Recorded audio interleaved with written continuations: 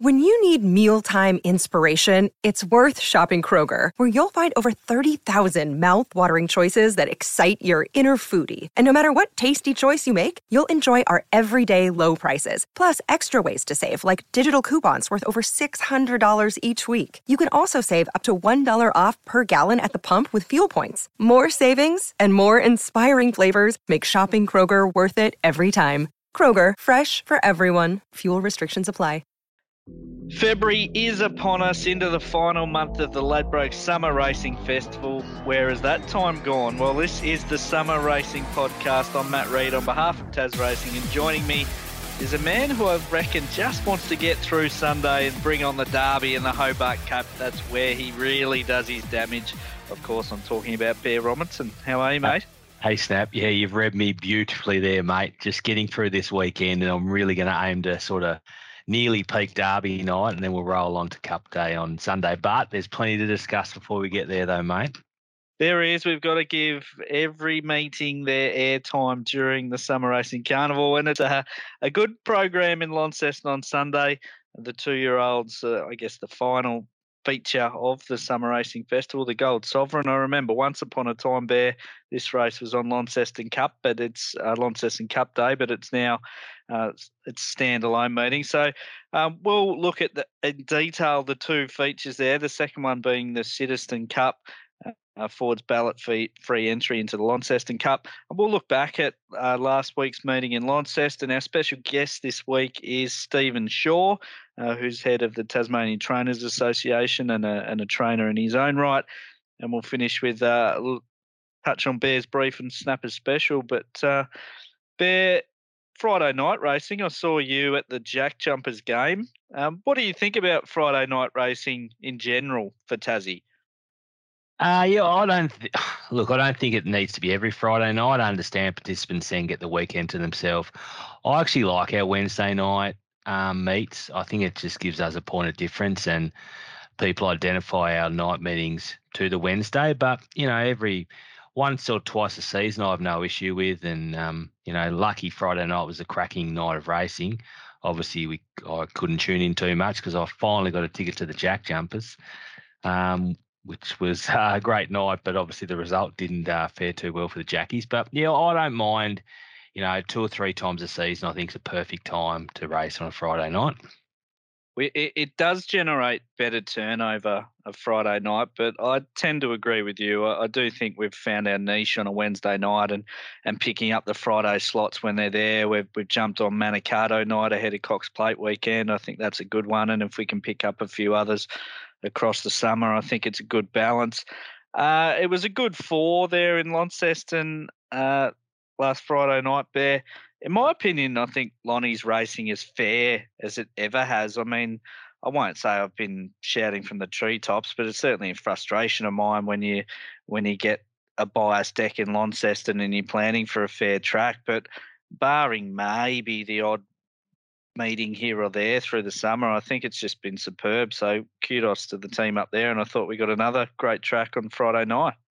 Yeah, winners were coming from everywhere, and obviously in past seasons it was quite biased to be on pace, but as you touched on, it's been pretty fair the whole season. So little bit of feedback. A couple of horses have been pulling up a bit, sort of sore in the feet from racing there, which I know the track manager's taken on board, and they're doing a great job. And let's hope it just keeps getting better, and then we can talk in it the same light as I do the Hobart track.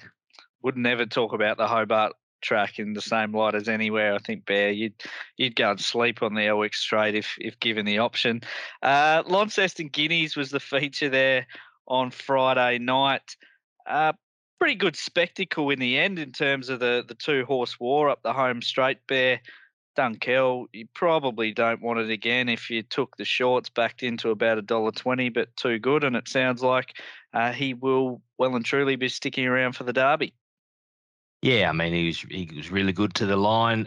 Sole Choice is very well rated by Jordan Childs on pace, the map went how most people thought it would, and Harry did the right thing taking off and getting the horse into the race, and it's probably the last 50 was probably its best part of the race, and you think the 2,200 metres of the Derby, next Friday if that's the way Dunkhill goes. Lead it up, and Sole Choice is probably a moral in the Strut Stakes. Yeah, I probably on face value, if you didn't look at the times, you might think Dunkel was $1.20 chance was a little bit disappointing, but they went very, very, very slow in this race. It was about 20 lengths slower, the overall time, than the maiden class won by American Jewel, who paid about $151 starting price. Always a winner who led that race would have led this field by 30 plus lengths. So a dead set crawl and a sprint home. The fastest 600, 400 and 200 of the night were by Dunkel. The last 200 in 11:24. I mean, you can't go much better.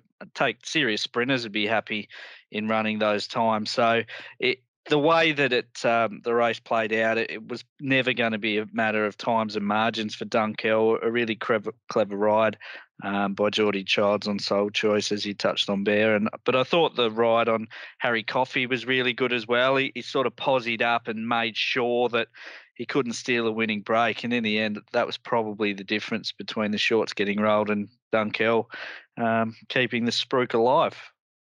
Yeah, it was a good spectacle. I must say I did put the phone on at the basketball to watch the race. So, yeah, me and Toddy Struthers were having a bit of a sticky beak. So, yeah, it was a good ride by both jockeys, and that's obviously why they ride winners in Melbourne of a Saturday regularly. I completely missed the race, Bear. I actually didn't even have a bet. I'm not sure what I would have done. There wasn't really an angle, but I sometimes wake up in a cold sweat thinking I might miss a Tassie race because I've slept through or something. But the Jack Jumpers is what did it. But I don't think I missed too much. Dunkel at $1.20. Ladbroke Stakes. What a race this was. I think we've learnt that Rebel Factor is legit. If we didn't already know it, Bear. Too good in this one. Didn't have a lot of luck slotting in from a bad gate. 3 wide without cover and pretty soft on the line off a genuine tempo. It was as good as 2 seconds quicker than the benchmark 64 on the same night, and about 3 lengths slower as a base for comparison than the Inevitable winning the Newmarket. So good performance against the clock and very good visually Rebel Factor. Yeah, it's a really nice horse, and it's obviously, as I touched on last week, not many horses can get 0.4 a length to the Inevitable in Tasmania, and Rebel Factor was able to do that. I thought once it landed in front of Bello Bow on the run, it was definitely the one you wanted to be on. But as you just touched on before, it was really soft in the end, and it sets up a mouth-watering clash for the Thomas Lions on Sunday week, which I'm sure the Rebel Factor team is really excited, and the Inevitable team is really excited for that as well. Yeah, you're not wrong. I mean, that really just gives us a marketer's dream heading towards the Thomas Lions. I think Bear wasn't Bello Bow a bit of a car crash in terms of watching. If you took the favourite and in a market that was put up pretty close to what I suggested I had it when we did the podcast last week. I think it was Bello Bow maybe about 320, Rebel Factor 340. The market really came for Bello Bow, but after being slowly out, he could just never really get on the track. He didn't really shirk the task, Bear, I thought, against the older horses for the first time. But I'll tell you what, it sounds like the CS Hayes is still on the agenda, but this isn't the type of gut-busting run I'd really love to have heading towards a grand final. Yeah, it can be tough, and obviously the horses aren't machines, but obviously Adam Trinder's been a very, very good trainer, and he's trained some very nice horses, and he would never take a horse to Melbourne if he didn't think it was capable of winning. So I think we've got to take note. If the trainer wants to go to Melbourne, that's what they'll do, and I'm sure it'll be competitive. But just prior to the race, even Snap, I suppose drawing out so wide, especially with the amount of pace inside, was always potentially a risk, even if the horse had a jump well, that it might have been planted wide. So, it's just in the run, it was never going to win. But as you said, it didn't shirk the task. Only got beat 3.35, so it's far from disgraced. It's easy to say in hindsight, but I think given he did jump slowly and with that 1,400-metre race in mind, I thought maybe you'd just snag back, try and find a backside ride for luck, and then at least you don't end up with what happened. But we obviously will be watching Bello Bow with bated breath as he heads to the CS Hayes and hopefully does Tassie proud. Tell you what, Bear, other than your little Neville, is there a horse going better down at 7 Mile than Lalo Pluck? Wasn't he a run?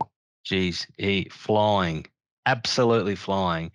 And maybe even if Dave had have just tried to sneak a run on the inside where Music Edition sort of poked up on the inside of Lalo Pluck, the result might have even been closer. So, I mean, is there a horse that's improved as much as Lalo Pluck in the preparation in recent times? I mean, I'm sure the listeners out there would be able to tell me one, but I can't really think of one off the top of my head. Like, it's gone from just being a bit of a battler to now running second away for age race after coming off some really, really good wins, dominant wins in recent months.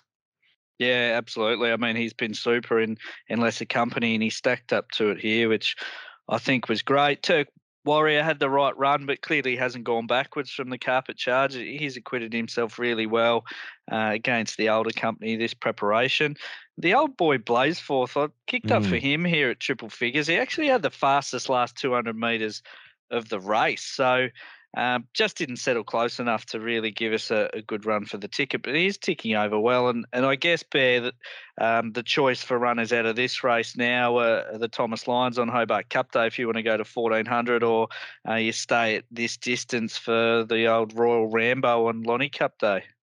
Yeah, Blazeforth, as you touched on, his last 200 was great, but even past the line, it was really savaging it. So I was hoping no one else had seen that, mate, but you've given up that one on us. Nothing gets past us, but we'll still get a price on Blazeforth. I reckon he's probably running the Royal Rambo for about the last 12 years, so he's almost there every year. Yeah, he is, and then he'll come out and knock Galenas off when Galenas is $1.20 in April or something like that. Still a sore point, I can tell. But no, the Ladbroke Stakes, absolute beauty, best one in years. We mentioned it going in. I think the carpet charges is sort of giving us a real leg up for that race, and if we can get a field like that every year, we will be tickle pink. Anything else on that Friday night program sort of grab your eye, Bear? Just probably Zulu Angel. I think it's hard to go from winning a maiden and into a Class 1. I know you're pretty keen on Zulu when we were on with Gareth on Friday morning, and it was. I mean, as I said, it's hard to win your maiden and then win your Class 1, and I think Zulu Angel's got plenty of upside. And I mean, I suppose in the last Chinchilla will probably improve with a run under its belt. But GG Can Win was another good ride from Brendan, so. To be honest, mate, I really concentrated on watching the main races because, as I said, I was at the Jack Jumpers for the first time this season. So if anyone out there can get me a ticket to the final, just let me know. That'd be greatly appreciated. Yeah, we were at the wrong Jack Jumpers game on the weekend, unfortunately. Yeah, we were. Just quickly from me before we hear from Stephen Shaw, our guest this week, I thought Muscle Up was really good in the opener, ran quicker time than the benchmark 64, so there was a bit of depth to his winning, put the writing on the wall to start before. GG Plain won that benchmark 64. It was a pretty big effort, 3 wide, no cover, but the lead place there wasn't strong and sort of allowed a horse like GG Plain to win with that pattern. Summer Fire I was pretty keen on in that race. I kind of got it wrong. I thought backmarkers might be able to get warm, but they couldn't. But she was very good there with the race shape against, so I'll be following up on her next start, Summer Fire. Not sure when she ends up. She might even be a horse that tries to get into a race like the Vamos to sneak a little bit of black type, so we'll follow her. We are in Launceston again this week, though, Bear. Before we get stuck into that program, let's hear from this week's guest. It is trainer Stephen Shaw. Special guest on this week's episode of the Summer Racing Podcast is a big supporter of the podcast. He mentions that every time I see him, so I thought I'd better get him on. Trainer Stephen Shaw, how are you, Shawry?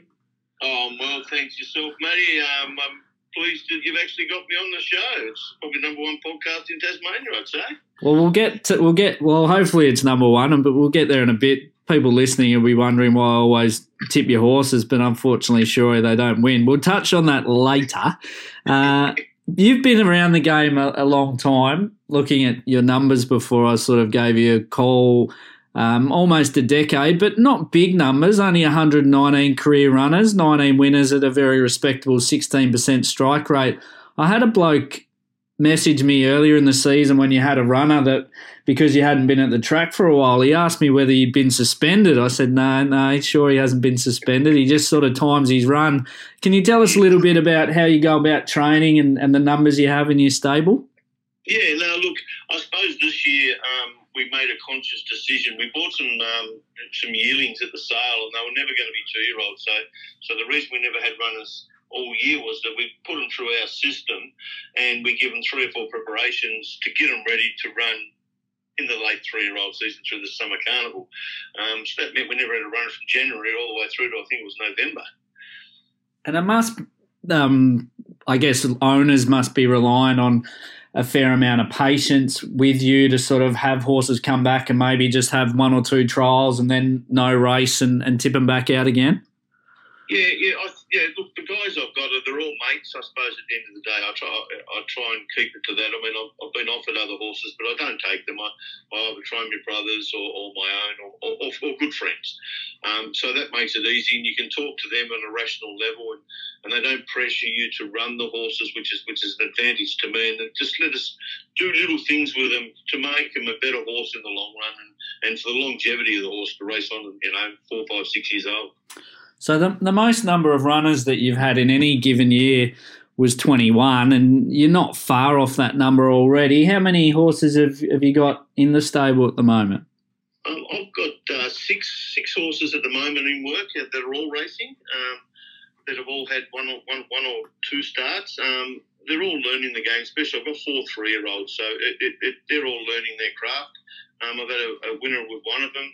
I think he'll become a better horse, which is Berserker. He's excelled since that day. We put the blinkers on him, and he came out of the ground and won up that Launceston that night. I've got a couple of others that are just not quite there yet mentally to race, but they'll only get better with racing. Well, Berserker certainly had the form franked on Friday night with Jack winning again. Best horses that you've had in terms of wins were Bosporus and Orange Ruffy, both really good money spinners for yourself. Do you feel like you might have another one of them within your ranks potentially? I think so, especially with a horse like Berserker. I mean, I think we might be throwing him in the deep end this campaign. Coming in and he's had 4 runs, but his run the other night really impressed me. I saw that look at the Guineas the other night, and they ran along pretty slowly. So we might even just have a little nomination for a race in a couple of weeks. So, but yeah, he can go on. I think Brew Horse. I really do like him as a stayer. I'm very impressed with what he's done. I mean, I know he's only had 13 starts and won 3 races, and he probably hasn't performed to the best of his abilities this season to start with. But they're in races that weren't favouring him. They were sprinters. When he's racing against Queenborough Flyer, Just a Tribute, they're good horses, and they're form to be franked anyway, isn't it? So. Exactly. Well, we might just touch on Brew Horse. Seeing you mention him, he goes to what used to be the old Night Cup. It's now the Siniston Cup running Sunday afternoon. As a 64 raider, he looks aggressively placed, but as you said, you've obviously got a high opinion of him and think he can run a good race on Sunday. No, look, I hope he gets a run. He's 14th in the ballot at the moment. If they all accept, he'll be second emergency. But I am keen to run him. I mean, I know he's only a 64 raider, but that's a low rating for the horse he is. I mean, I have a lot of time for him. He has a great lung capacity. He has a low heart rate. We galloped him this morning at Hobart, and he was very impressive. He'll win to that on 54 kilos. And I don't say he'll win it, but he'll be thereabouts, And if he gets the luck, well, anything can happen, Well, he gave Azarenka all she could handle last start, and she's flying. I think if she's in the race on Sunday, she'll be one of the fancied runners. Just in terms of the success you've had, most of it's been with Bullet Muku in the saddle. Tell us a little bit about the relationship you've formed, not only with Bullet, but also the other Turkish jockeys being Mehmet Alusina and Ismail Toka. Yeah. Look, me and Bullet have developed a special relationship. Like, he's a part of my family, I suppose you could say now. His real family lives in Turkey, but he's got a family here in Tasmania with us, with my partner and my son. We're inseparable in some ways. We butt heads in a lot of other ways, but he comes every day and rides work, and he's a big part of what we do here at our stable. Really, at the end of the day, I mean, without him, I couldn't do what I'm doing. There's no doubt about that, and I owe him a lot. And but it's a special relationship. Mehmet, he comes and rides work for me every day. He's starting to get better rides because he is a better jockey than the rides he gets, which is unfortunate, but that's the place in Tasmania. You need to ride winners to get better rides. And but they're both great guys, and I have a lot of time for them. So the car rides back from a Lonnie Knight meeting. Sure, he might be a little bit hostile or perhaps jovial, depending on what success Bullen might have on your horses. That can be the case, and we have, like I said, butted heads on occasions with differing views, but that's a part of life, and he takes it in the vein that's meant, and I take it in the vein he brings it back on to me, because he's not backwards in coming forwards, I can assure you. So, but yeah, look, he's a great guy. Like, I love the guy. It's not a bad trait to have in racing, being a straight shooter, I don't think. Just back to your other runners on Sunday. Dominator's Girl is a horse that I've been struggling to catch, Shorey. I won't be tipping her this week, so maybe she has a chance, but she was scratched last Friday. Was there any major sort of setback there? No, there was no major setback. The only setback was she was in the second last race, and then she did have an elevated temperature that morning, so I took the year of caution and didn't run her because I do have an opinion of her. She hasn't shown at this time, unfortunately, but some of the rides haven't been that great on her either. But she's a very temperamental horse. She'll run in the Class 1 up there at 1,200 on Sunday. Bullen will take a ride on her. And look, if she does everything right, she should win the race. But she's very temperamental. And Trabzon's just had the one start, an 1,100-metre maiden, had a little bit of market support that night. I thought perhaps he's a horse that might be suited by a little bit more ground, at least more than the 1,100 of his debut. Yeah, no, you're correct, Dan. I think the market support could be wrong sometimes. I think they just back me horses, to be honest with you, and get them into ridiculous odds. So, but look, he will need time. He's 12 months away at least. I'm going to run him on up there on Sunday, but he'll go away for a good 6-month break after this because he's not ready. I need him to become more race savvy, so I'm going to run him. I believe he'll run in the first 5. I mean, I think he'll run on in the race, but he's a long way off being a racehorse yet. All right, good insight there. What a lot of people won't necessarily know about you is you're the president of the Tasmanian Trainers Association down here. Tell us a little bit about what that role entails. Yes, it's a challenging role I took on from Nigel, whose work drove him away. He was the president of the ATA in Tasmania for a number of years, 5 years, I think. I took the role on. I took it on mainly because I think the industry needs to go forward. We need to have better communication between the trainers and Tas Racing as the principal administrator of racing in the state. There was some areas of concern that I had in regards to communication breakdowns that we do have. You don't get everything you want, but if you don't put your hand up and have a go at these things to try and better the place, you can't sit back and criticise. So I took it on myself to take that role on. I ended up being an executive on the ATA board now as well of Australia, which is an insight into what goes on around the country. The work we do now with ATA, with Tas Racing, is progressing the industry forward, I think. As I've said, they've got Andrew Jenkins there now, and he's willing to listen to whatever you got to say. He listens to everything, not everything you get. It's like a kid going in the candy store. You want to stuff his pockets full of lollies, but unfortunately you don't get out of the shop with them all. So you can't have everything you want. But it's a challenging role. Differing views of all the trainers, the bigger trainers all the way down to the little guys like yourself that have, half dozen horses. There's even trainers who've got one horse that have a say. And they've got an equal say. It doesn't matter how many horses you've got to have a say in what we do. So it's a good role. I enjoy it. Do you think that the training landscape in Tassie, sure, is lending itself to a prosperous long-term future? I mean, the premiership's still dominated by the Bruntons, Blackers, Trinders, Steve-O's, even Gary White's, people that have been doing it for a long time. But there are, for lack of a better term, some younger up-and-coming trainers that maybe don't have the numbers of them. If you're looking at Rowan Hamer, or even yourself, Imogen Miller, Siggy Carr, now training as well. It seems to be a pretty nice mix there, at least from the outside. Oh, there is, and I think there's a lot of young trainers coming through. You've touched on a couple there, and, I see Ziggy Carr being a powerhouse in the state as a trainer in the future. I mean, she's only young, she's vibrant, she's keen, she wants to have a go. I can only see her stable growing in time.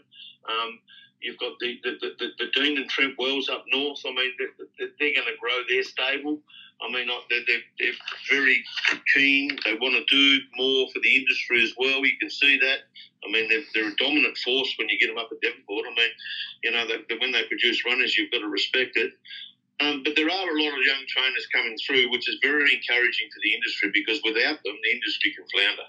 And I think it's important for owners and punters and people like that to have choices on who they, I guess, invest with, be it a horse or even placing a bet. And I feel like we've got a good mix at the moment. Before I let you go, Shorey, we've seen some new additions to the Tassie racing calendar in the last few weeks, the Black Flash, the Carpet Charge, different races like this. How do you feel sort of Tassie thoroughbred racing as a whole is placed at the moment? No, look, it's advanced, hasn't it, in the last 12 months even. I mean, I've been a part of sitting on there and looking at these races that Tas Racing come up with, like the Carpet Charge, the Black Flash, the increase in stake monies going through these feature races, and I've sort of been a part of it, which is a great thing to have that communication with Tas Racing. And look, it's growing the industry. I mean, even trainers from the mainland are starting to put their eyes towards Tasmania, because it is a lucrative area now, especially for our summer carnival. Yeah, well, I think Tassie is definitely an option for stables in Victoria that might have trouble getting a start or placing their horses in those lower level benchmark races. I think Tassie is definitely an option, particularly in terms of prize money. Really appreciate your time, Shorey. You're incredibly passionate about the industry. I love the insight that you give, whether it's on or off the record, about your horses. But do you think you might have a winner on Sunday before we let you go? Look, you've tipped it a few times, Matty, and I tell you what, I don't think I can, but I think she's the best of your chances. I think the Brew Horse will go a really good race, run a really good race if he gets in there. He'll be around the money and he'll be reasonable odds. But look, if Dominating Girl puts her best foot forward, she should just win that race. But as you've said, you've picked her 3 times, I think, and she's give us donuts. So. He's a good man, Shorey. I like Bear that he kind of calls a spade, but his opinion's always very well considered. Unfortunately, a lot of people in the industry look after number one, and if something doesn't go their way, the toys are thrown out of the cot. That isn't the case with Shorey, and I thought it was a good chat. Yeah, it was great. And as you touched on, he calls a spade. I mean, I don't know Shorey like that well, but every time he speaks to me, he's respectful and he's very insightful, and in his role, he'd have the trainers' best interests at heart, and he's the sort of guy that the trainers would want going into bat for them. And he's a nice little trainer as well. He doesn't have a big team, but his horses are always really consistent. He tries to place them as best he can, and I wish him all the success that he has over the next couple of months. Yeah, well, 16% strike rate for a trainer with his numbers and horses of his quality. I mean, he's got no superstars, but he shows he places them really well, and the majority of the time they're there to win. So you'd be happy with that. Lonnie, this week, Bear, we've got a 9-race card on a Sunday afternoon. It's always a little bit jarring to me when I see them run at Launceston during the day. You get so used to seeing them during the night that's completely different on telly. And we've got about a noon start, or just after noon on Sunday. The rail plus 7.5 for a feature meeting, I'll be honest, I don't love it. I would like to see it somewhere where at least we can get full field sizes. There's a fortnight going into the Oaks meeting, and I'd imagine we'll probably be true there, and then 3 for Cup Day, which is where we usually are. I would have thought that'd be long enough to sort of maybe have this in the 6 rather than 7.5. But like I said, going in, the Lonnie Tracks race super, so far be it for me to be chucking rocks. So when it's at 7.5, what does it usually do? Does it favour on pace or swoopers or? Oh, look, 7.5 if it's dry. I think the default is that it's difficult to make ground, because Lonnie's a track where you can hug the rail, follow it in. It's a short straight. They're sort of kicked on the turn, and it's can be tough to run on. But if the rails chops out a little bit, if there isn't, or if there has been a little bit of rain and the better ground's out wide in turn, then the on paces can kind of cart them out to the quicker lanes out wide. So a lot of it will depend on, I guess, the firmness of the track and whether that rail is the place to be. I probably do have a slight lean to it, maybe favouring the inside. I think the weather in Launceston's a bit warmer than what we're getting in Hobart across the weekend. So we'll watch and monitor. But like I said, we keep getting a fair racing service in Lonnie, so I'd expect that will probably happen again. The Gold Sovereign Bear is the feature race for the 2-year-olds. Fairmont Furniture are the sponsor this year. It's worth $150,000. Generally, by the time the Gold Sovereign rolls around, Bear, we've got a pretty standout 2-year-old, and I guess after the Elwick Stakes, that's the case again with Need Sugar. Yeah, I mean, I must admit, when Need Sugar ran second to Thoris Amur, I thought, gee, I can't wait to see this horse get out to 1,200 metres, and obviously for the first time on Sunday it gets out to that, and its win the other day was dominant. It had no real favours, and Troy just put the handlebars down on the turn and it bounded away. So it would be hard to see anything that finished behind her winning on Sunday. Obviously, Cairns was well found in the market, but it's still been beaten 7.25. I did hear that Peter Staples mentioned, Barry Campbell said, don't worry about it. It was just didn't really like Hobart. So obviously its win on debut at Lonnie was really good, but gee, they're going to have to improve a bit to beat Need Sugar, I think. Yeah, it's easy to say that, isn't it? I mean, we're talking about 7 lengths. You go, well, don't worry about it. It doesn't like Hobart. Well, 7 lengths is 7 lengths. We get a line through the debut of Cairns in the Alpha Bowl where she kicked up on the rail and Need Sugar sort of followed her through and managed to run second there. Winkers go on Cairns here. Barrier 12, those no spoil, I guess. She'll maybe have enough gate speed to cross, given a few of these are pretty lightly raced. And as we saw with Thespian Waters in the Elwick Stakes, that it's difficult to ping at your first trip facing the starter on race day. What sort of price would you be happy to take about Need Sugar Bear? We're recording Wednesday night. We haven't got markets. I'm the worst person to ask for these things, mate, because I think things are going to go up short and they go up $16 and then start 3 and get beat. And then something might go up, I think should be a $5 chance and it'll go up $2.50. So I'm the wrong man to ask, mate. Would you get $3 or am I kidding myself? Look, I don't think so. My market for this one, I had Need Sugar at $2.30. I just think you just believe what you see in terms of Hobart, and I don't think she'll necessarily go backwards going to Lonnie. So it's easy to say, yeah, Cairns will improve at Launceston, but Need Sugar will need to go backwards as well. There wasn't a lot between them when they met here a few starts ago. She looks pretty professional. She's got the race experience. She's got a pretty ordinary draw, but as I mentioned, Cairns is out there as well. The time was pretty good relative to the older horses. So there was the Lady Lynette and the Black Flash on that program. She was only a few lengths off them, so she sat wide. The performance against the clock was arguably as good as it was visually, so I think it's difficult to not be pretty keen on Need Sugar, but it's not really a race that I'll be keen to smash into. I'd probably want $3 plus to be having a good bet. There's just still a few question marks. I did have Cairns next, Bear, just respecting the debut win and taking it on face value that maybe the 5 weeks between runs, a big float down to Hobart. She'll be better for that. Winkers go on. Barry Campbell, Hall of Fame trainer, really good with juveniles. And then the only other two I could probably see winning, Bear, the Spirit of Zero. I think that 2-year-old maiden win is at least a few rungs below the Elwick Stakes and even other performances of Need Sugar, but draws well.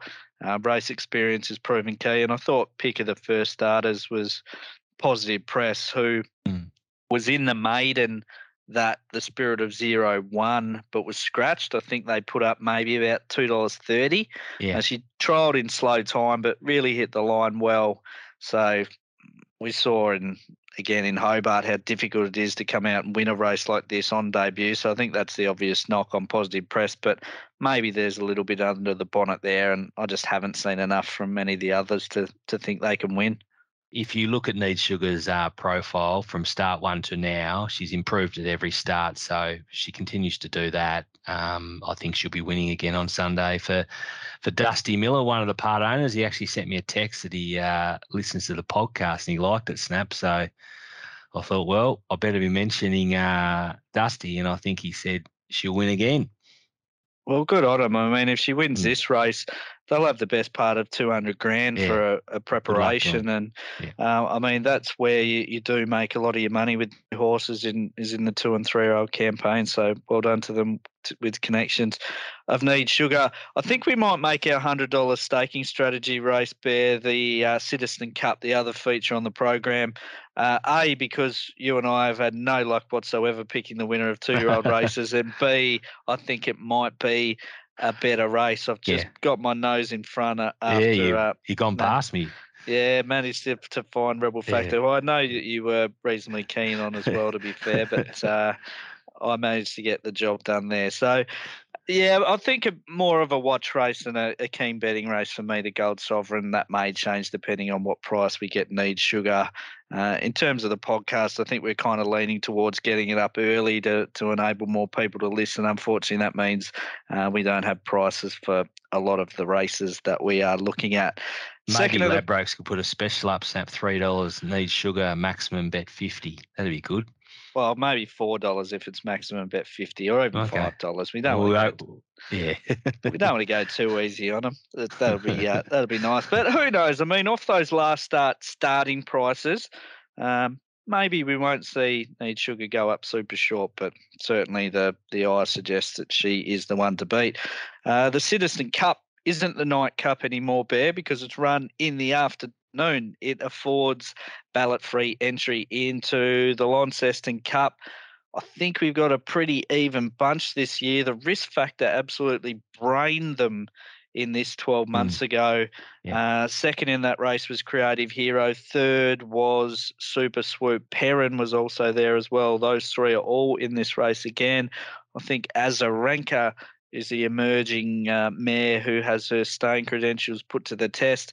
And the toppy's White Hawk with 59 kilos. Other than that, it's almost a set weights race with only 3 of them above the minimum of 54. I do think this is a pretty good betting race, Bear. It's one where there's maybe we'll need a bit of luck in running, but got a prize money bump this year too, the Citizen Cup. It's worth 50, which is, again, good to see. Who did you like when you're doing the form for this one? So if you say the one you like needs some luck in running, are you sticking with Azarenka or Miss Charlie Brown? Or neither? Not Miss Charlie Brown for me. This race, I think there looks to be a little bit of speed. So I'm So Cool led the Summer Cup, got out to a fair margin, but certainly didn't have the handlebars down, and that horse wasn't able to kick on because it didn't really receive a lot of pressure. I think Clifton Danzer goes forward, and Brew Horse, who we heard from Shorey earlier, he was pretty keen to run him over this trip.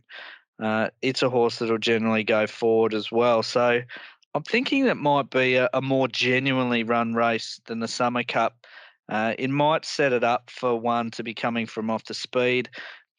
I've been keen on Azarenka basically all campaign barring the first up run, and we only got a return last start when she was favoured, unfortunately. The thing I don't like about her here, Bear, is she's probably out the back. She's going to be giving a big start to the speed, and then you add in the fact that she's up 500 metres in distance and unproven at the trip. It just means I probably want maybe $5-ish areas to get involved with her. I couldn't chime into her as a short-ish favourite. Yeah, I'm probably going to side here with the Super Swoop, just that we know that the distance is where it really comes their own, and where he comes into his own. And Ziggy Carr's drawn low; it'll get a lovely run. I thought it was really tradesman-like the other night when it finally won. So I actually thought Super Swoop, it'd be interesting what price it goes up. But I also think Perrin's in a really good, rich vein of form, and it drops considerably in weight down to 54. So whether Bruno Nito can get down to the 54, because I noticed he carried 55 in the Longford Cup when it ran second the Swoop Dog. So I know they're both 8 years of age, but they're actually proven over the trip more so than some of these up and comers. So I'll probably, market will dictate, but I'll probably be leaning the side with one of those two. Yeah, I reckon you've smashed the nail firmly on the head with your hammer there, Bear. I mean, with due respect, this is generally the B graders stayers race. Whoever wins this doesn't often go into the Lonnie Cup as one of the favoured runners. The risk factor wasn't the exception last year. If this does turn into be a really genuinely run 2100 where maybe the on paces are dropping off, the old boys Perrin and Super Swoop will just keep whacking away. It was basically the same type of race. The benchmark 68 last time where Steel Skies and the other horse whose name escapes me cleared out, came back to the pack, and those two were left to pair out a long way from home. I think they're both just reasonably sort of bomb-proof. They're gonna run in the top 4 or 5. Super Swoop, maybe slight concern, barrier 2 for a horse that settles back. Will Siggy be able to navigate the traffic? She struggled a bit with that 2 starts ago in Hobart, but did a great job last time. And Perrin in turn draws the other side. He'll probably roll forward and maybe have an advantage on Super Swoop in the run. But I think they're the two bomb-proof Bear in terms of they'll run really genuine races and maybe whether a horse like Azarenka has the upside to knock them off. I think a horse like Azarenka is where she really is put out a little bit by the fact we don't have 18 or 1900 metre starting points on the grass. Like it's a big ask to go from 16 to 21, isn't it? Yeah, absolutely. And the racing pattern probably doesn't help her either. No, exactly. Miss Charlie Brown, don't really know what to make of her. Like first up 1400 metres, track record time. She was a little bit one-paced. Last time up to the mile, the market really liked her as a chance to win that, but Azarenka essentially gave her wind burn. So maybe you look at that and go, Adam Trinder's training her, or she is a genuine stayer now, and the 14 and the mile are just too short for her. But I think it's a bit on trust. I've sort of got her probably 4th favourite. My market looks like Super Swoop favourite around 4s, as a rank of 450, Perrin 650, Miss Charlie Brown 8s. And then I thought if there is one that's maybe a roughie in terms of certainly the price that went around last start, Skyway Star was a pretty good run in the Devonport Cup Bear, and from barrier 1 probably does no work here. It does, if you go back through her form, have a $1.50 SP over Super Swoop last campaign. Yeah, just the no jockey sort of listed when I last looked. I'm not sure what's happening there, but yeah, I mean, I remember the Friday night when David was $1.50 and Super Swoop happened to knock Skyway Star off late. So probably ruined a lot of people's multis that night, but it might come up big odds. And as you touched on, it's only been beaten 2.35 in Devonport Cup last start. And she's a mare that I think gets better the further into her prep. So just be interested to see who ends up riding her. Yeah, no jockey can often allude to a scratching from that stable. I thought the Georgie probably gets the sit again, just looking at the jockey appointments, if that is the case.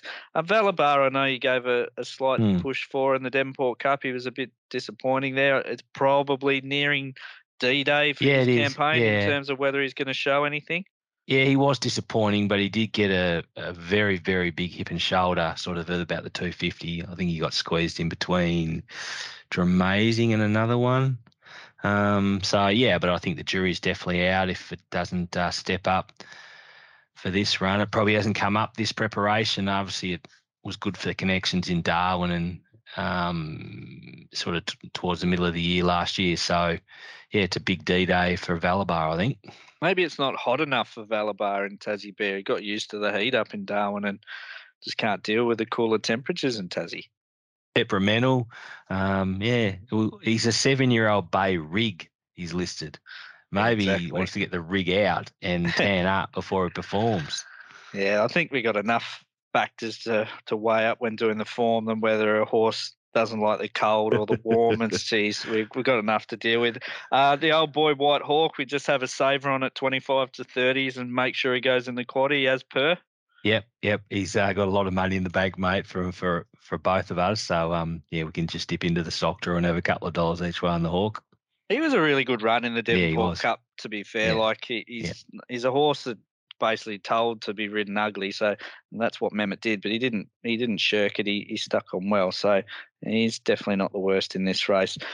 Citizen Cup, it'll be $100 strategy. We will update that on Twitter, but I think it's a pretty good betting race. 12.20 is the first on Sunday, Bear, and we'll be wrapped up by dinner time on Sunday night. I'm looking forward to a Sunday afternoon watching the races. Anything out wide on any of the other races that you might have had a chance to flick through the fields and keen to be on? Well, I've been on the trail most of the day, Snap, so I probably can't give the listeners too much, but the 2100 metre race, I actually like the way Unique Glow found the line last start. I know it's a 3-year-old filly taking on the older horses, but I was really impressed with the way its last 150 metres in the 1,000 guineas. So depending on what price it goes up, of course, but it probably has more upside than a few of these horses in the race. You did mention Unique Glow after the 1,000 guineas, and I think there might have been a few cars pulled over on the side of the road. Podcast listeners just having to write down on a bit of pen and paper that Bears tipped up Unique Glow, and we get a chance to follow up here over the 2100. I did think that that 3-year-old form has just routinely been profitable, dropping back to take on the older horses, and I did note Cloudy Nights has a similar setup in the last race of the program. I haven't done the race in great detail yet, Bear, but I thought Swing King in that last race, which is a benchmark 62, he was a really good story in terms of Mark Everett and his partner and the struggles they've gone through to get this horse on the track and personal struggles. But there was a lot of merit to that performance. I mean, Siggy Carr broke their hearts from the front. I think ran about 4 or 5 lengths quicker than the other 1,400 metre races that night. Barrier 1, if it is a night where you want to hold a position a day where you want to hold a position, I think Swing King can potentially win again. Markle on the quick backup in race 7, Bear. I thought it was a quiet ride last week. It's a race where there might not be enough speed for a horse to get over the top, but I had something at odds last week, Markle, and I'll be following up there again. So I think it'll be a good betting day in Launceston on Sunday. It's probably a little bit of the calm before the storm, Bear. Next week's going to be huge Derby and Hobart Cup. That might be a nice segue into this week's Bears Brief. Yeah, so there's no criticism in Bears Brief or positivity. It's just trying to promote a couple of things, Snap. So just before I get into the second part of the promoting, and just for those people that are out there that are planning on coming to Hobart Cup who haven't actually locked in anything, there's still a limited number of tickets left in the YRT marquee, which was sold out on Devonport Cup Day, and it's already sold out on Launceston Cup Day. So there's a limited number of tickets there. Campbell Brown's your host. So if you're keen to get along there, summerracingfestival.com.au, you can log on and secure your tickets there. You won't be disappointed. It's an outstanding day in there. All inclusive. I'm sure Brown will be able to throw out a few tips and it'll be plenty of fun. There's good music, good food and good company in there. So also, if you want to ring the club, ring Taz Racing, Jackie Farrell will be able to hook you up there with a few tickets. So just tell him you headed on the pod and Snapper might get some commission. And also the Ladbrokes Racing Marquee, which yours truly is hosting. And there is a limited number of tickets available there. So go to the Taz Racing Club website, Snap. Does that sound right? Taz Racing Club to get, yep, that's correct. Yep. Or ring Olivia at the Racing Club and she'll be able to hook you up with the tickets. There's only a few left, so try and get involved. I mean, where else can you go get free entry, arguably the best spot on the track. There's plenty of room, plenty of nice beverages, lovely food. There's good entertainment as well, and there'll be some dodgy tips from the host. So, got a crew of my mates coming along the world, which is great. So, you might have to get in there and look after them if you can, because I don't want them to disgrace me on such a big day.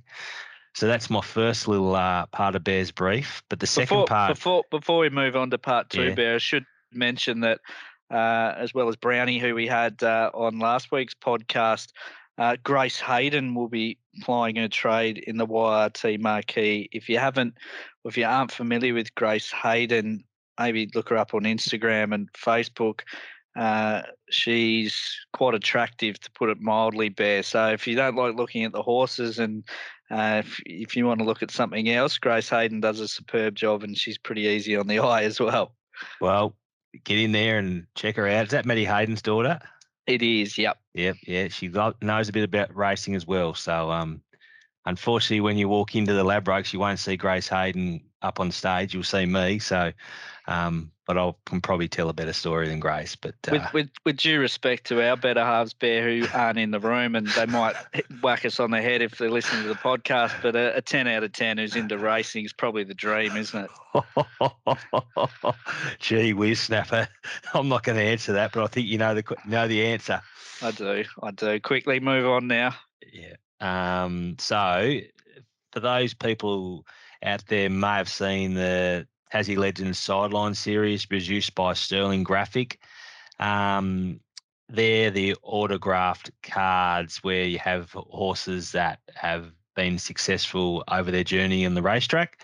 Get On even did a little feature on some of the Victorian horses or the Australian horses during the Spring Carnival, but there's actually a Tassie set that's just come out. So the series features Mystic Journey, Hell of a Street, The Cleaner, Still a Star, and Iron Wesley, who have been absolute guns of Tasmanian racing in recent years. So you can basically buy an individual purchase for $70, or you can get the set of 5 for $300, which is a bit cheaper. Now they're all signed, and there's limited numbers.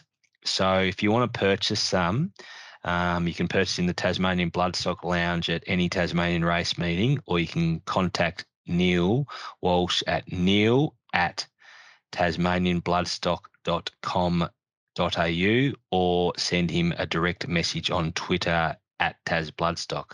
So they're all personally signed by Darmanin, Maskill, Steve Arnold, Brendan McCool, and Daniel Ganderton. So there's something you'd love to buy, put in the man cave, put on the mantelpiece, put on your bedside table if the horse means a real lot to you, as long as the missus doesn't mind. But for the listeners of the podcast, you need to tune in next week, and we're going to run a little competition, which will reveal all details next week. But the winning person of the competition will win us a full set valued at $300. So make sure you're listening next week, and I'll reveal how you can actually go into the competition to win at this magnificent set of race card features. They're at $300 is an absolute steal too, really, Bear. Like, Neil's done an awesome job producing those along with Sterling Photography. But like, if you've been to any sort of lunch where a lot of these things get auctioned, well, you couldn't even dream of picking one of them up for $300. So, and to have them all signed, outstanding. Yeah, done a good job. And as I said, there's only limited numbers. I think there's about 50 sets. So you want to get in early so you don't miss out. Snap special this week, bit of a shout out to someone that we had on the podcast earlier in the season, Bear, but he's well and truly at it again. B. McCool, just wanted to touch on the season he's having. He's only had 94 rides, but 23 winners at 24.5% strike rate. Feels like every season he's basically 1 in 4. He's had 100 less rides than Siggy Carr, but he's only 6 back for the premiership. Had a treble in Launceston last Friday night. He made light work of shocking barriers for Muscle Up and Rebel Factor. He's striking at 28% in Launceston for the season. So He's just on fire, B. McCall. You can back him with confidence. His kryptonite, if there is one, is Hobart. He's only 2 for 27 this season at 7.4%. I will say probably a part of that, Bear, is the fact that he doesn't ride for Scotty anymore, and Scotty trains a lot of winners in Hobart. But just a shout out to Brendan McCall as we get into this carnival period. He's showing some of the jockeys that are coming down, and I think we might have one confirmed for Hobart Cup next week. Blake Shin is coming down for that meeting. But we saw it even with Harry Coffey and Geordie Childs. Like, they're coming down to our backyard, and B. McCall's as good as any of these when it comes to riding in Tassie. Well said, mate. I'll be happy to have him on any horse I've got a share in. He's been an ornament to the game over a long period of time, and just still riding at that level is a testament to himself, but also obviously his preparation. Obviously he has a few weight issues, but he's always gives horse every chance every time. Touched on he rode another treble last Friday night. Even the ride in the last race was just first class as well. So he's riding well, and long may that continue. Absolutely. We will enjoy Brendan and backing Brendan while we can. That wraps up another big episode of the podcast, Bear, but next week's going to be huge. We'll try and do the Derby and Cup programs in one episode and keep it below 5 hours, which might be difficult. You've probably already touched on it, Bear, but as we look ahead to next week, is it the Thomas Lions? And I guess just a quick update that everything's on track for the inevitable heading towards that race on Sunday week? Yeah, that's the plan. I was down there on Thursday last week. We went down to do a little bit of vision for the promotion of the All-Star Mile, which will be released on Monday, and he looks magnificent. Scotty was, for a split second yesterday, toying the idea of even just ducking over for the Ore on the Saturday before the Hobart Cup day, but he's decided to stay for the Thomas Lions. So for Scotty to want to be thinking about doing that, obviously probably read between the lines. You can tell how well and how happy we are with how the little fella is and looks, and he's healthy, and Tegan's doing a great job, and fingers crossed it keeps progressing in the way we want it to.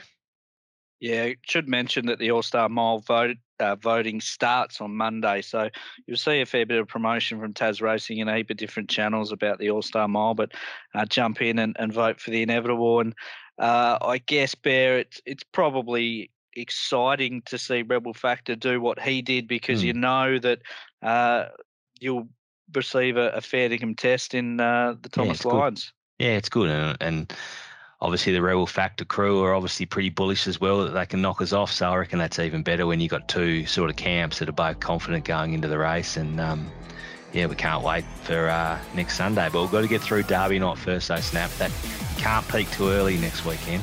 Oh, exactly. We're going to be busy, that's for sure. Thanks for your time, mate. Hopefully we can find a winner in Launceston for a Sunday day meeting. Yep. We'll get used to a few day meetings in Launceston. Oaks and Lonnie Cup, of course, not far away. Good luck to everyone with runners, and good luck to you, mate. Thanks, Snap. Have a good week, and I cannot wait for next week.